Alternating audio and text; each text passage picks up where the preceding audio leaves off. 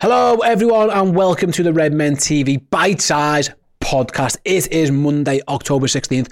Hope all is well wherever you are. We're going to be speaking about Andre and Arsenal's reported interest in him. We're going to be speaking about the sporting director at Liverpool Football Club. But first, I want to touch upon the news that broke over the weekend. Liverpool's game against Manchester City has been moved to an early kickoff on November 25th. It was originally slated to be down for 5:30, but apparently Greater Manchester Police objected to that, so the game will now kick off at 12:30.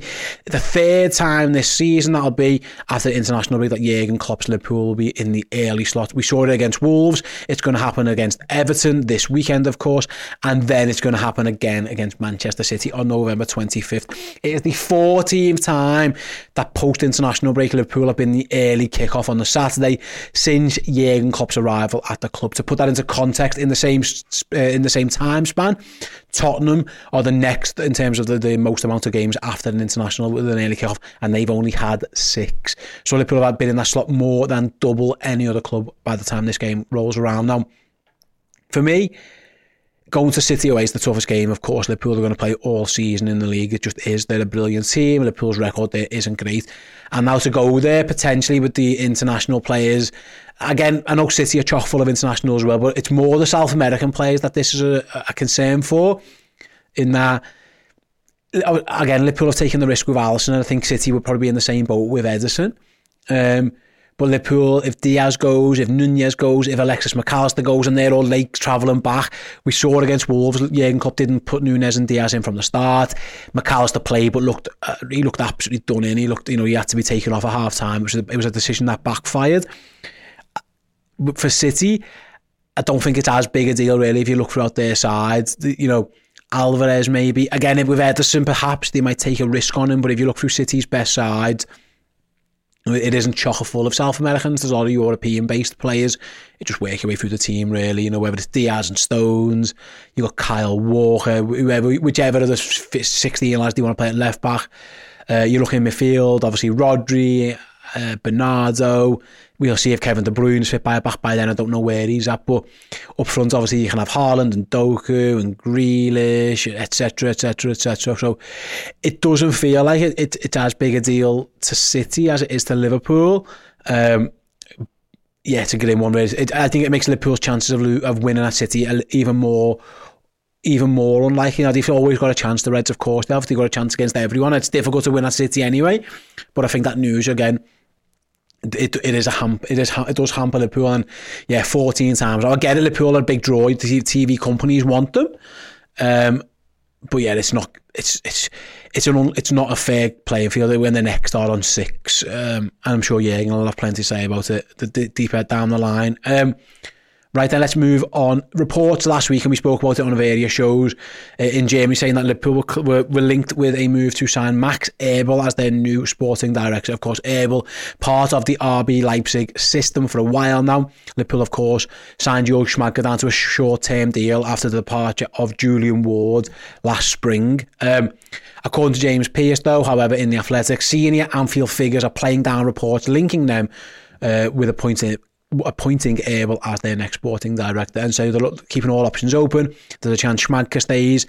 That's what James is reporting as well. So where in Germany they went quite strong with the Eberl stuff. Liverpool themselves have downplayed that. Doesn't mean it will or won't happen, of course, but anything imminent feels unlikely at this stage. So definitely just want to keep an eye on the sporting director stuff. Will it be Schmadtke? Will it be Eberl? Will it be someone else? We don't know. But Liverpool are downplaying reports that they were close to appointing Eberl as the next director. So keep an eye on that one throughout the next couple of weeks. And finally then, the main story on today's Bite Size podcast.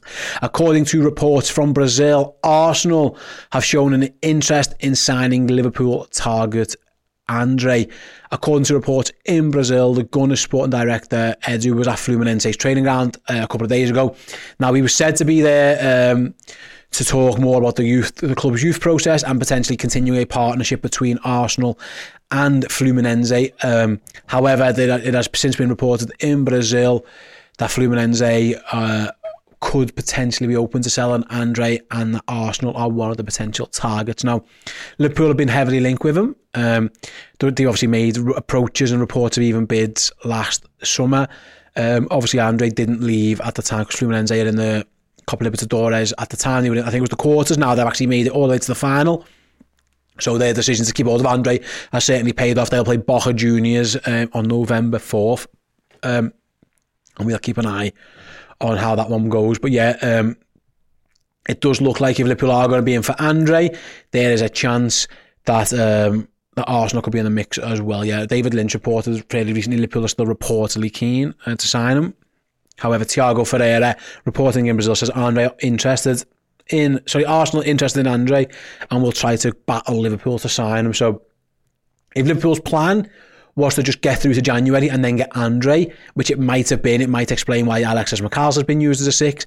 Maybe Endo was brought in as like a more rotational backup squad option to play a little bit more in the Cups in the Europa League, etc. If the plan was just to get Andre done, unless they've got sort of nod and winked and signed behind the scenes that we don't know about, there is a risk now that Arsenal could come in and hijack it. Now, if you're Andre, where do you think you're more likely to get a game as a 6 at this moment in time? You're probably thinking Liverpool. Again, with all due respect to Endo, Liverpool haven't really been playing him too much in the 6. McAllister's been playing there more often than not. There's Stefan Bajcetic as well. He's a young lad. He's also had injury issues, and you don't quite know what Liverpool's long-term plans are for Bajcetic in terms of what role they see him in. So if you was Andre, you'd probably be thinking I could go into Liverpool and be first choice. Whereas Arsenal, Declan Rice has definitely got that place nailed down. There's Thomas Partey next to him, a few other options as well.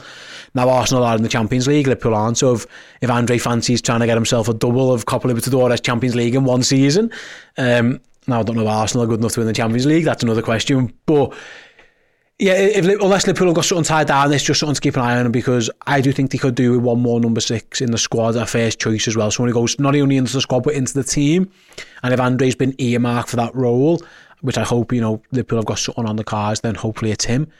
But yeah, it looks like Arsenal now could be a team willing to enter the mix. They've been linked with Douglas Luiz as well recently, Arsenal, so I do wonder if there's something in that number 6 role that they're seeing.